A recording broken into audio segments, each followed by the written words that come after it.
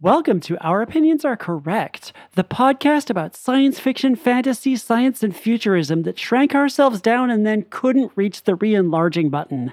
I'm Charlie Jane Anders. I'm the author of the young adult space fantasy trilogy that ends with Promises Stronger Than Darkness this April, and also I'm writing New Mutants for Marvel Comics. And I'm Annalee Newitz. I'm a science journalist and a science fiction writer, and I actually am in the quantum world right now because I am never going to be large again. But luckily in the macro world, you can buy my new novel, The Terraformers, which is coming out January 31st, so very soon. So you can pre-order it now. Pre-orders really help, so please do smash the order button at your local indie. Co-signed. Co-signed. Yeah, pre-orders are more important than ever now. So today we're going to talk about Avatar: The Way of Water, the very long-delayed sequel to that 2009 film about blue sparkle people on a lush and beautiful moon where everything wants to kill you personally. And I'd say we have conflicted feelings about this film. We're going to get into how it deals with environmentalism, how it deals with race, and how it deals with gender. Also, on our mini episode next week, we're going to be talking about Andor, that Star Wars TV show, and how we kind of wish that all Star Wars was like that smart and that nuanced. And by the way, I just wanted to remind you that this podcast is entirely independent and funded by you, our listeners, on Patreon. And right now, we're at a funding level where we can completely pay for hosting this podcast. We pay our amazing producer, Veronica Simonetti, for each podcast. But you know what? Me and Charlie Jane, we don't get squat. We still are doing this for free. And so if you could kick in $5 a month, that might help us get paid a little bit for all the preparation we do and all the wacky ass shit we say to you for your benefit. So please consider checking out our Patreon. If you sign up, you get mini episodes every other week that are pretty substantive and you'll learn lots of cool stuff. You also have access to our Discord channel where we hang out all the time and talk about writing and TV and all that other cool crap. And everything that you give just goes back into making our opinions more correct. So find us at patreon.com/ouropinionsarecorrect. Okay, so let's go to Pandora. Woo.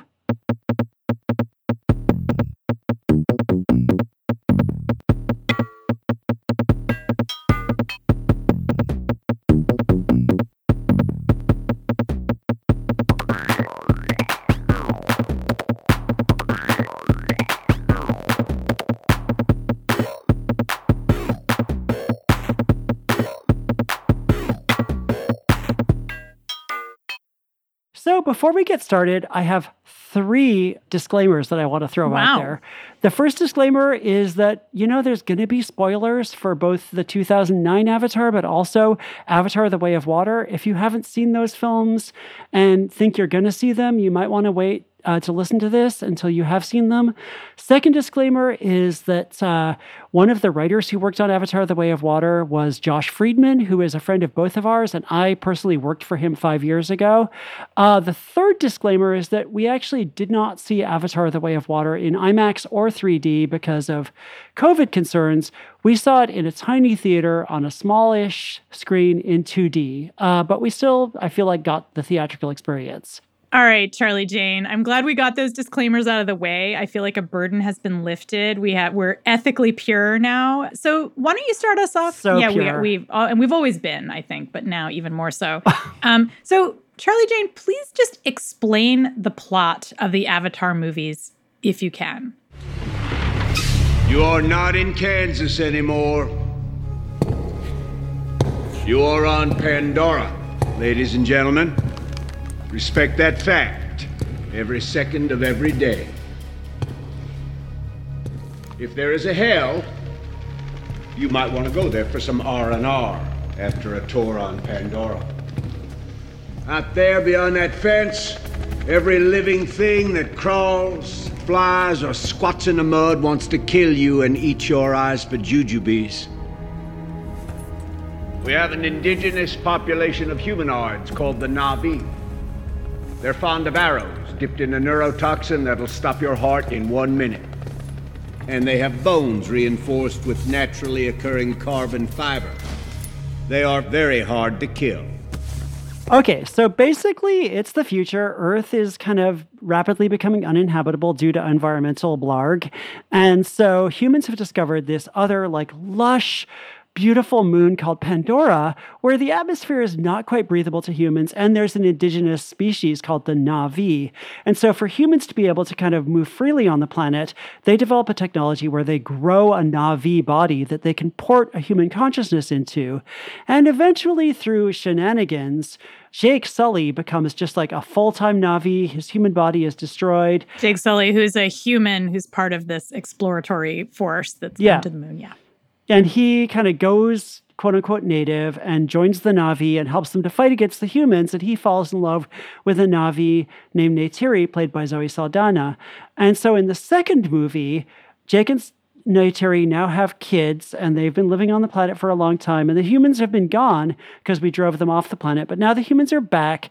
And in a surprising twist, the antagonist from the first movie, Colonel Miles Quaritch, a human who died at the end of the first movie, has been resurrected in a Na'vi body and is now kind of using his Na'vi body to try to attack the other Na'vi.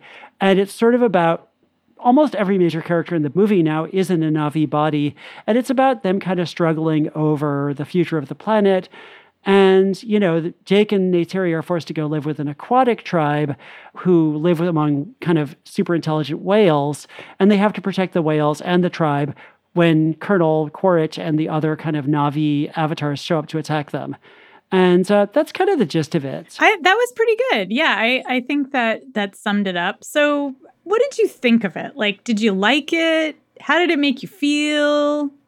Tell me more. Yeah, so I think my feelings about the first Avatar are very much the same as my feelings about the new one, The Way of Water, in that I liked it. I kind of enjoyed it. I felt like it's a really solid action movie. And, you know, James Cameron is a really good storyteller, and he used these visuals in this sort of immersive world building, which is very carefully thought out and very kind of well constructed to kind of make you really buy into caring about this planet. It's just lush and beautiful.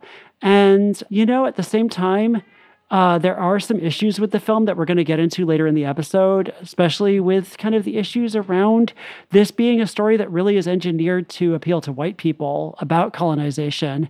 And it continues to kind of, Pandora has a certain amount of pandering to white people in it. See what I did there? And at the same time, there are other issues in the second movie that I really felt were a big deal, but we're going to get into those later.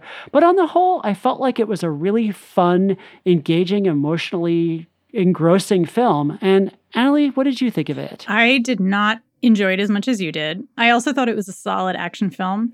The structure of it, I felt like it was really meandering. It reminded me a little bit of, in terms of the structure, it reminded me a little bit of The Dark Knight. And I feel like, which was another very long movie that kind of has two parts to it. And, it almost feels like two shorter movies squished together. And I think for some people that really works as a structure. And for me, not so much. And that's just a personal preference. It's not a judgment of moral goodness. I felt like at a certain point, this movie went from being one thing and turned into something else. And neither of the parts really made sense together. And I was really thrown out of the story. I had a really hard time engaging emotionally with the characters because I felt like their struggles, unlike in the first film, which I actually did rather like. In the first film, I felt like the struggles around environment and sovereignty of the indigenous people on the planet felt much more foregrounded. And in this film, and we'll get into this more later, it's much more a film about just family. And it felt like the stakes were really low, that it was just about Jake and his sort of immediate nuclear family. And it kind of made me think of like Lethal Weapon or some like 80s flick where like the whole drama is like, the bad guys might get my family. Yeah, I did feel like it got a little more claustrophobic this time. I felt like it did actually kind of it was much more like, and that's a standard Hollywood thing of like, I got to protect my family.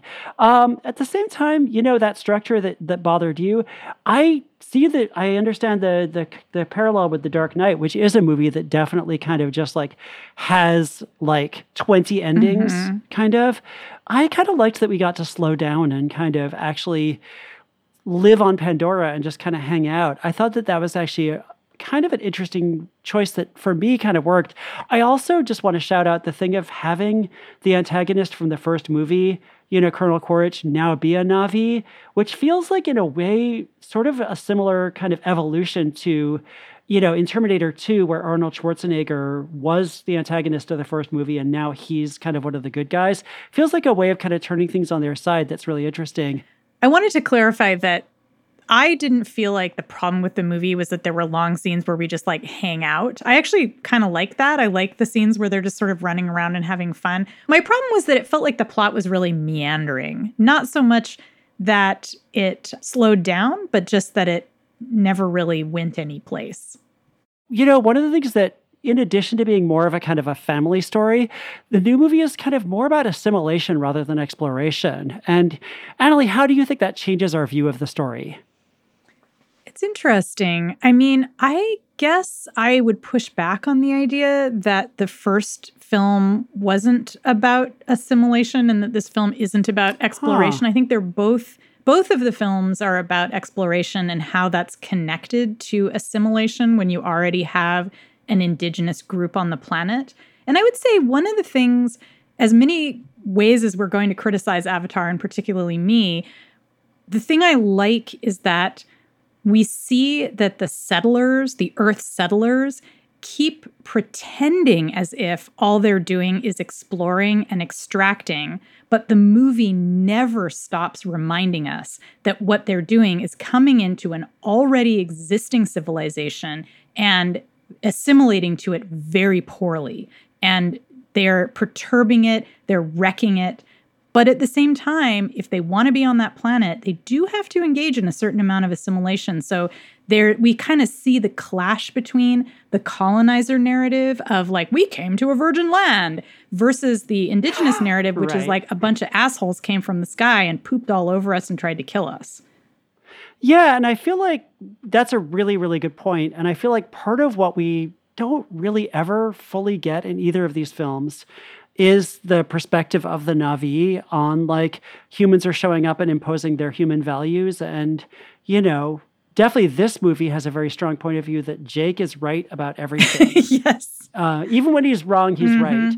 And like, we don't really get like Na'vi being like, what is this human concept you're trying to like enforce upon us?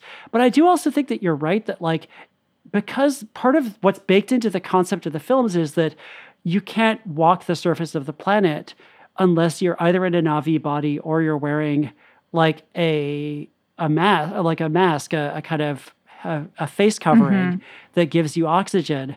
And so you either have to be kind of like constantly dependent on this assistive device, or you have to kind of be almost cosplaying as one of the indigenous people.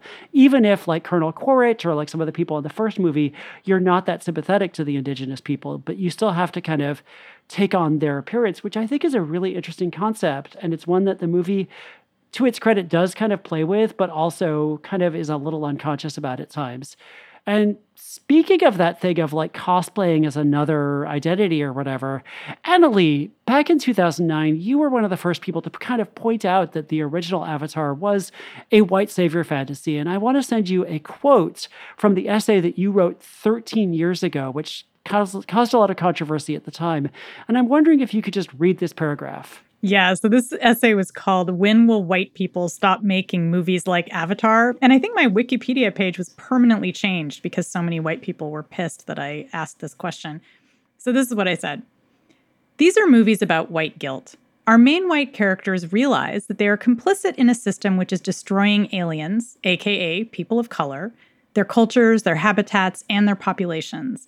The whites realize this when they begin to assimilate into the alien cultures and see things from a new perspective. To purge their overwhelming sense of guilt, they switch sides, become quote-unquote race traitors, and fight against their old comrades. But then they go beyond assimilation and become leaders of the people they once oppressed. This is the essence of the white guilt fantasy laid bare.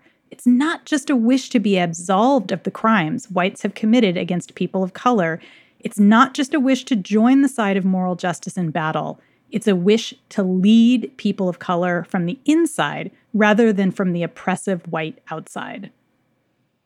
Yeah, there's so much great stuff in just that one paragraph. There's so much to unpack there. And it's just, I feel like that essay still really holds up. I just reread it. Thank you. The discussion that it started was actually a great discussion about how we can discuss problematic things while still acknowledging that we like them. But also the other way around, how you can like something and still kind of acknowledge that it's problematic.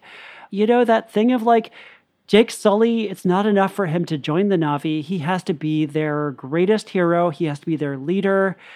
And, you know, he has to be their Taruk Makto, who is like their kind of legendary savior. Just like in Dune, you know, Paul Atreides has to become like the Muad'Dib. And it's just, it's a trope. And obviously, we talked in our Dune episode about how Dune kind of critiques that and undermines it, but also kind of revels in it. And it's like, it's complicated. One point you make in that original essay, Annalee, is that Jake Sully still has the power to go back and forth between being human and Na'vi. He can just he can go back to being a human anytime he wants, which obviously is not true in this new movie. He is stuck as a Na'vi. That's his body now. How does it change things when he's been living as a Na'vi for a long time? Does it erase his kind of origins? It's a really good question. And this is a question that we're asking about a lot of characters in this film because, of course, Colonel Quaritch, who's the bad guy, his human body has been destroyed too. So there's a lot of white people, in this case, going around in blue bodies. And what I would say is that it changes the story in terms of Jake from being a white guilt and white savior story to being a gone native story, which is a different kind of white trope, another white fantasy, if you will. And in the gone native fantasy, you have a character who has all the powers of the colonizing force. In the case of Avatar, he has all this technology, communications equipment, command of weapons, and industrial transit. But he also has all of the power of the Na'vi, the indigenous people, all of their knowledge of the forest and the ways of the animals, the hidden pathways, the secret places to go. So that's the gone native white fantasy, is that you get to be a super being because within your brain, you combine both colonizer and colonized knowledge. The other thing that happens in this story that I just wanted to call attention to that also fits this gone native trope is that one of the children that Jake has is Kiri, who's played by a de-aged Sigourney Weaver. And she is wait for it, the virgin offspring of the Sigourney Weaver character, the scientist, who dies at the end of the first Avatar. They have no idea how she got pregnant. So her Na'vi body has a virgin birth who is Kiri. And Kiri is basically baby Jesus with indigenous powers. And she's definitely portrayed as a hybrid. The one way that they tell the difference between Na'vi and avatars is that Na'vi have 3 fingers, avatars have 4. Kiri has 4. And at the same time, she can psychically connect to the moon at any time. She constantly is like saving the day and doing a variety of other things. And she's such a colonizer fantasy that she combines this white settler religion, Christianity, this Christian myth of the virgin birth, the superpowered baby Jesus, with kind of indigenous iconography. And boy, do I have a lot of thoughts about that. And it really, I'm just going to pause there before I start spitting. You know, it's funny. I saw the entire movie and did not realize that Sigourney Weaver was playing Kitty until, you know, I read an article about it later and I was like, that was Sigourney Weaver? Like, it did not. I was actually very surprised by that. And I was like, it was a little strange. It was a little bit strange. I'm interested in that character. I'm interested to see where she goes in the next 3 Avatar movies because there's 3 more coming. Well, dude, she is baby Jesus, so she's going to be the chosen one. I mean, she definitely, obviously we don't know that Sigourney Weaver's character was a virgin in the first movie, but it wasn't immaculate conception. It's her avatar. So, I mean... Right. It's possible that her avatar was getting some humping in, but I don't think so. I mean, we'll just have to wait for the ultra extended cut of the first Avatar to find out. But, so I want to quote, kind of continuing on the theme of race in this film, which is such an important part of it because, James Cameron has stated explicitly that this is a kind of fictionalized version of the settling of the West, of the Western United States. And it is a fictionalized version of contact between Europeans and indigenous Americans. He's straight up about that. And I want to quote a funny line from The Verge's review of Avatar: The Way of Water by former IO9 writer Charles Pulliam Moore, who, gave it a mostly positive review, but he then said, "It's both funny and cringe-inducing to watch Jake Sully unironically pontificate about the dangers of the invading sky people with a straight face while his alien dreadlocks are blowing ever so slightly in the wind." And, when I saw those dreadlocks, I had this moment of ooh. And then there's actually a white kid named Spider who also has dreadlocks. And, at this point, I've had, a couple of decades of being told by Black people, among others, that white people with dreadlocks is just, it's a red flag. Visceral sign of appropriation. And of course, it does get complicated because in the film, we meet a seagoing tribe, the Metkayina, who are very closely based on Maori traditions. And, to its film's credit, Maori actor Cliff Curtis plays the leader of the Na'vi, Tonowari. But at the same time, many indigenous activists, especially in North America, are criticizing the film as viewing indigenous history through a white lens and have been urging a boycott of it. And here's a segment from City News featuring Native civil rights attorney Brett Chapman speaking about it. They're appropriating, what appeals to the white gaze historically about indigenous people. They're appropriating that, and then they're putting it in outer space, right, to make a movie and sell movie tickets. Yeah, and we recently watched a science fiction movie that was made by and starring indigenous people called Slashback, which was... It was so incredible. It was a really interesting portrait of an Inuit community that's very remote, that has a deeply scary encounter with aliens. And it has so many commonalities with Avatar in some ways, but just takes them in a really different direction. It has a lot of cool scenes of hunting and creating identity through hunting, but I don't know how to quantify it, but what did you think? How did it take it in a different direction than Avatar? Yeah, I mean, Slashback, it's obviously a very low budget film. Mm-hmm. I think you can watch it on PPV or whatever, and I highly encourage you to watch it. It's just, it's kind of it has a lot of in common with The Thing. Yes. There's an alien that can shapeshift, that can take on the appearance of other people. And it is very much about kind of a monster that is assimilating itself, but not really. And these teenagers who have seen every horror movie ever use their knowledge of horror movies, but also their friendship and their kind of understanding of the local terrain to trap and kill this creature. And so I think if you want to see science fiction made from an indigenous perspective, highly recommend Slashback. So, one thing I noticed this time around is that the refusal to kind of accept Jake and his family is depicted as a form of prejudice on the form of the Metkayina. And people keep pointing out that they have the wrong number of fingers. And it's shown as being kind of they're being unreasonably not accepting Jake and his family, even though we know Jake and his family are such good people. Do you feel like that kind of says something about how this film handles issues of assimilation and appropriation? Yeah. I mean, the thing that really struck me about, say, appropriation in this film is the fact that it uses this kind of pan-indigenous identity for the Na'vi. The Na'vi are just this mishmash of Maori and rainforest tribes and some aspects of North American tribes.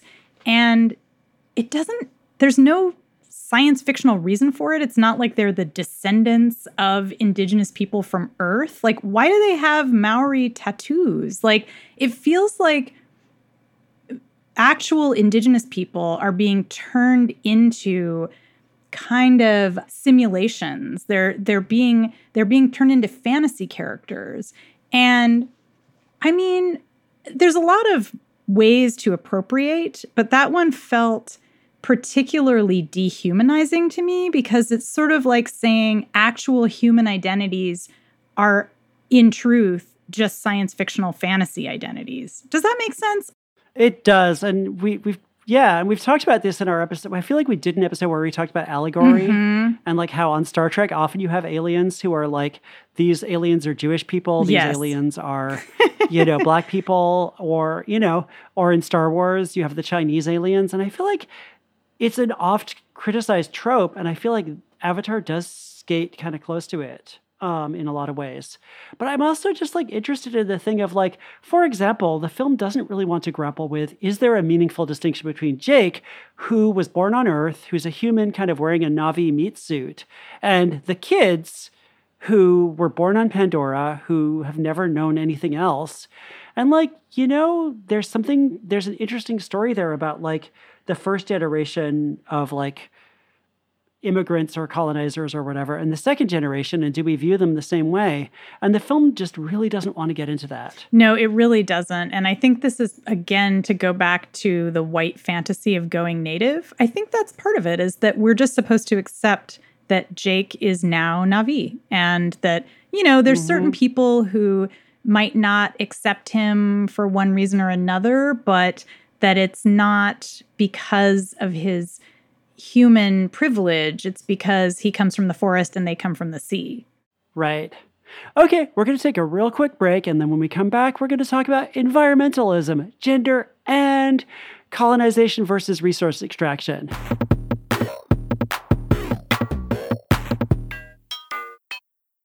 So one of the reasons why I have a huge soft spot for the Avatar films is that they are such strong environmentalist parables, and they're not subtle about it. They are very kind of in your face about like environmentalism and saving our natural habitat.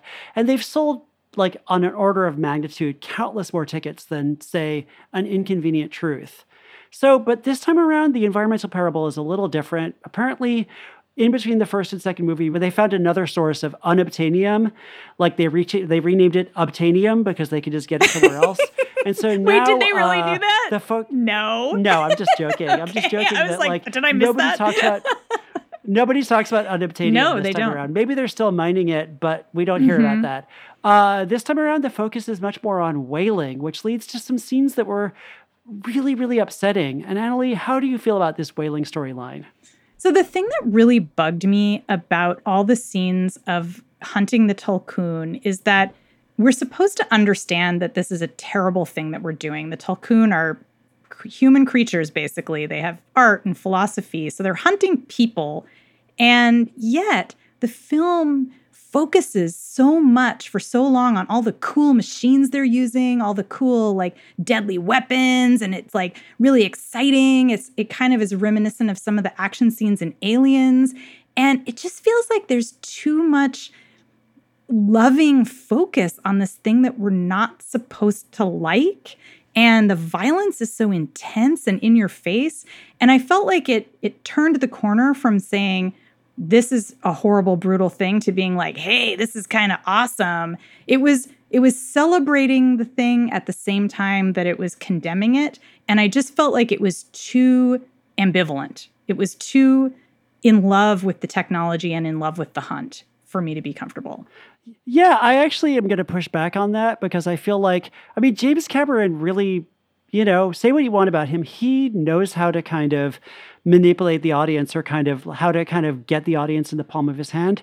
And I feel like he is very consciously, on the one hand, creating a sequence that's exciting, but that's also horrifying and revolting. And he keeps finding ways to remind us, mostly through having the character of Spider, who is there on the kind of bridge of the whaling ship, just reacting with utter horror every step of the way. I feel like we keep being like jabbed with this reminder that this is horrifying. This is like a sentient, like more intelligent than humans, like we're told over and over again, that this is a sentient person who is being murdered in this gruesome, awful way in order to harvest this tiny amount of this life-extending substance that can be used to make humans immortal. And I feel like the film is actually very intentional about kind of drawing us in and making us kind of identify with the humans doing this, but then stabbing us in the face with the realization that this is an atrocity. And I feel like Cameron wants us to kind of see both sides so that he can see our complicity in this kind of environmental destruction back on Earth. But, I think that you can read it both ways. I think that as I was watching it, it kept reminding me of movies that show rape scenes where we're supposed to understand that rape is bad. And yet the movie will spend a long, long time showing us the scene, and it almost feels like it's getting off on it, even though, of course, it's very bad and we're condemning it. And that was how the whaling scenes felt to me, was that it was, there's ways of showing that something is terrible without getting us to see that it's also cool. I just think that it could have been handled a lot better. And I wound up feeling really grossed out by it.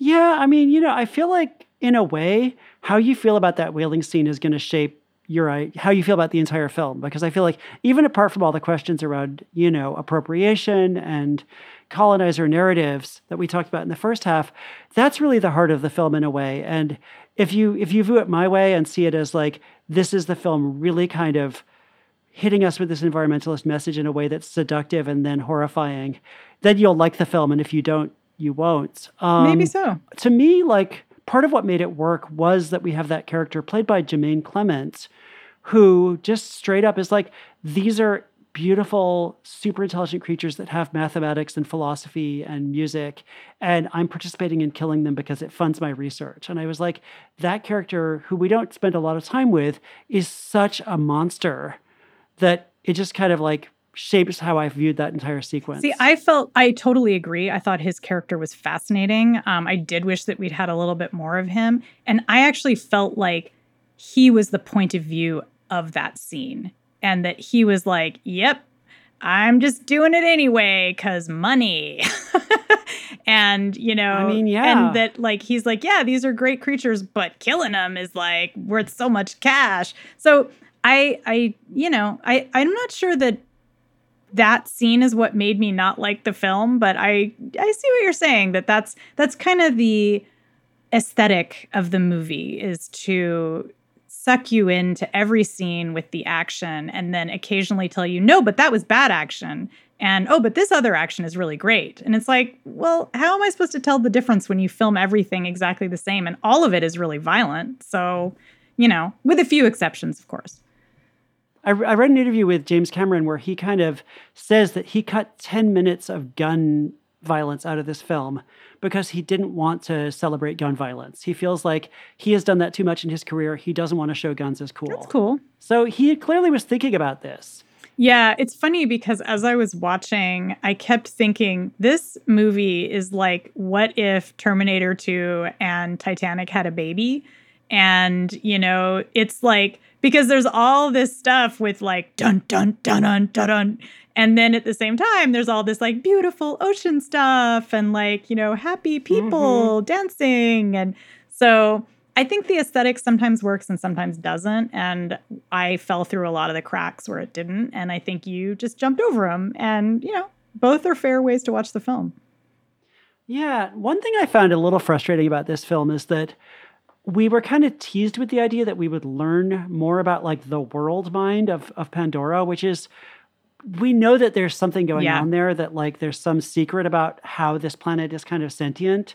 And because there's five films in this series, I'm going to guess we're not going to really know what the deal is with Pandora until 2028 when Avatar 5 comes out. But, Kiri, the Jesus child, played by Sigourney Weaver, Virgin birth, has this special connection with Eywa, the spirit of Pandora. But I feel her.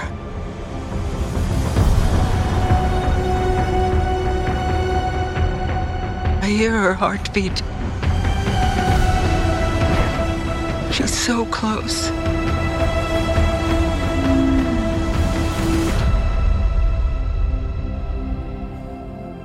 So what does her heartbeat sound like?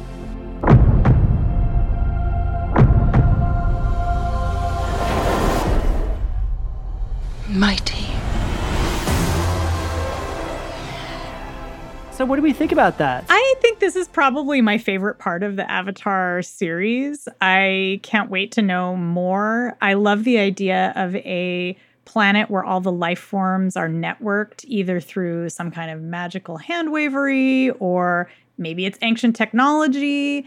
I am very much there for it. I still, not to keep beating my anti-Christian drum, I still wish that we didn't have to have like virgin birth Jesus girl like lead us through it. Like I could really do without the like somehow for some reason the Na'vi have Catholic rosary beads that they pull out a couple of times. I forgot about that. I was just like, dude, stop it. Why did the Na'vi have Catholicism? I mean, there's lots of cultures have beads, dude. Beads are, Anyway, that scene, it was very clearly like an homage to kind of rosary counting, which again is a very beautiful tradition. I just didn't think it belonged in the hands of the Na'vi. So I'm psyched for this. I hope that these movies can get back on track with paganism. Okay? Can we just like get rid of all the Christian allegory, please? Thank you. I mean, it's hard because it's so baked into our culture. But so now I want to get into a thing that like is kind of the heart of what I found most troubling about this film, other than all the stuff about whiteness that we talked about in the first half, which is gender. This is a movie about fathers and sons, and it sets up this very clear parallel between Jake, who's the good father, according to the movie, and Miles Quaritch, who's the bad father, according to the movie. And I came away from this thinking that even though the movie wanted us to think that Jake was the good father, I felt like they were both terrible dads. And Annalie, what do you think about that? I want to hear why you thought they were both terrible dads. Like I'm here for it. Okay, so Miles Quaritch, obviously terrible dad because he shows up, he finds out he has a son, and he immediately starts just brutalizing his own kid and nearly murders his own kid at one point. And then we're supposed to think that his own kid has decided that they're okay because he doesn't actually murder his own kid. And that's a whole thing. Yeah. But Jake is supposed to be the good dad because he's protecting his family. And the film tells us this every 5 minutes. Yeah, I wanted to Jake, I actually, as we were watching, I wrote down this line that he repeats again and again. And the line is, "The father protects. It's what gives him meaning." Oh my God. Every time he said that, I like bit my own tongue so much that I was like tasting just like blood. I kept hearing like the Terminator music as he said it. Dun, dun, dun, dun, dun. The father protects. Yeah, it's a weirdly patriarchal film. Yeah. And Jake, like there's a couple moments where Neytiri or someone else pushes back on this idea that he's trying to turn his family into like a military unit, but only like a little bit. And the film seems to be on Jake's side. And Jake is the dad. He's also the leader of their military company. And it's all about, he's the father. His job is to protect his family. And he kind of is an asshole to his kids over and over and over again in the name of protecting them. And the film thinks he's right. And Neytiri, who was such a huge, awesome badass with her own point of view in the first film, is kind of pushed to the margins. And what happened to all the matriarchy? Yeah, I was wondering about that too. Neytiri is definitely marginalized. As is Kitty, baby Jesus girl. She gets to have a few moments, but really it's all about the two warrior sons of Jake. And, which of them is going to live up to the patriarch's expectations. And like you said, the film does not question this. The boys call their father Sir, which seemed so upsetting, especially in light of the anti-militarism of the first film. And also, to return to my obsession with Terminator 2, it really felt like backtracking from Terminator 2 because Terminator 2, among other things, was kind of a celebration of found family and of reformed masculinity. Like the figure of the Terminator is a man who has been reprogrammed to be a mother and to be a protector. Yes. And he's he's like this model of masculinity. And then, of course, Sarah Connor is this kind of mask woman who is butch and is a fighter and is there to basically protect the family. And her kid is a kind of adult and has his own role. And so it's weird to see the same mind that created that coming back to the nuclear family in Avatar: The Way of Water and just being like, nope, actually, it's the dad who's in charge. The mom just kind of gets to whine once in a while. The little girl has to just be kept safe, and the boys must go fight. And I think the final thing I'll say about that is I feel like this goes back to, once again, the gone native white fantasy, which is... I was about to say this is a fantasy about Indigenous culture and about how Indigenous culture has traditional, essentially Christian values, which, hello... This is not... First of all, there's no one Indigenous culture. Second of all, lots of Indigenous cultures are matriarchal, like you said. Mm-hmm. Well, and in the first movie, I feel like I went and did a word search on the script for the first Avatar, which you can read online, for the word matriarch. And the word matriarch is used a lot in the script, mostly in descriptive stuff. But it's very clear, like the character played by CCH Pounder in the first film is a matriarch, and she is important, and she has power. And, that thing about assimilation that we talked about, I kept waiting for there to be a scene where the Na'vi are like, this is not how we raise our kids. You're not actually adhering to Na'vi child raising practices. You're bringing in your own weird Earth bullshit that we don't approve of or that we don't agree with. And nobody ever says that. And nobody is ever like, dude, Jake, what are you doing? So the final thing that I wanted to kind of talk about that I think is really interesting in this film, which I thought was actually, again, I'm going to stick up for the film a little bit. It was a smart thing, was this kind of progression from resource extraction to colonization. And this did happen in the colonization of North America in history. Like Europeans originally just came to the Americas to get gold and go home. But then they started putting down roots eventually and started farming and growing tobacco and other crops. So how does it change things when we're told by Edie Falco that the humans are going to stay on Pandora, where they're going to put down roots there? Yeah, this is one of the things that really annoyed me about the movie. Because remember how I said, the plot was sort of meandering and it started off one way and ended up a different way. And I felt like that was brought up at the beginning of the film. We're told that the reason why they've reanimated Colonel Quaritch is because they are going to be settling the planet.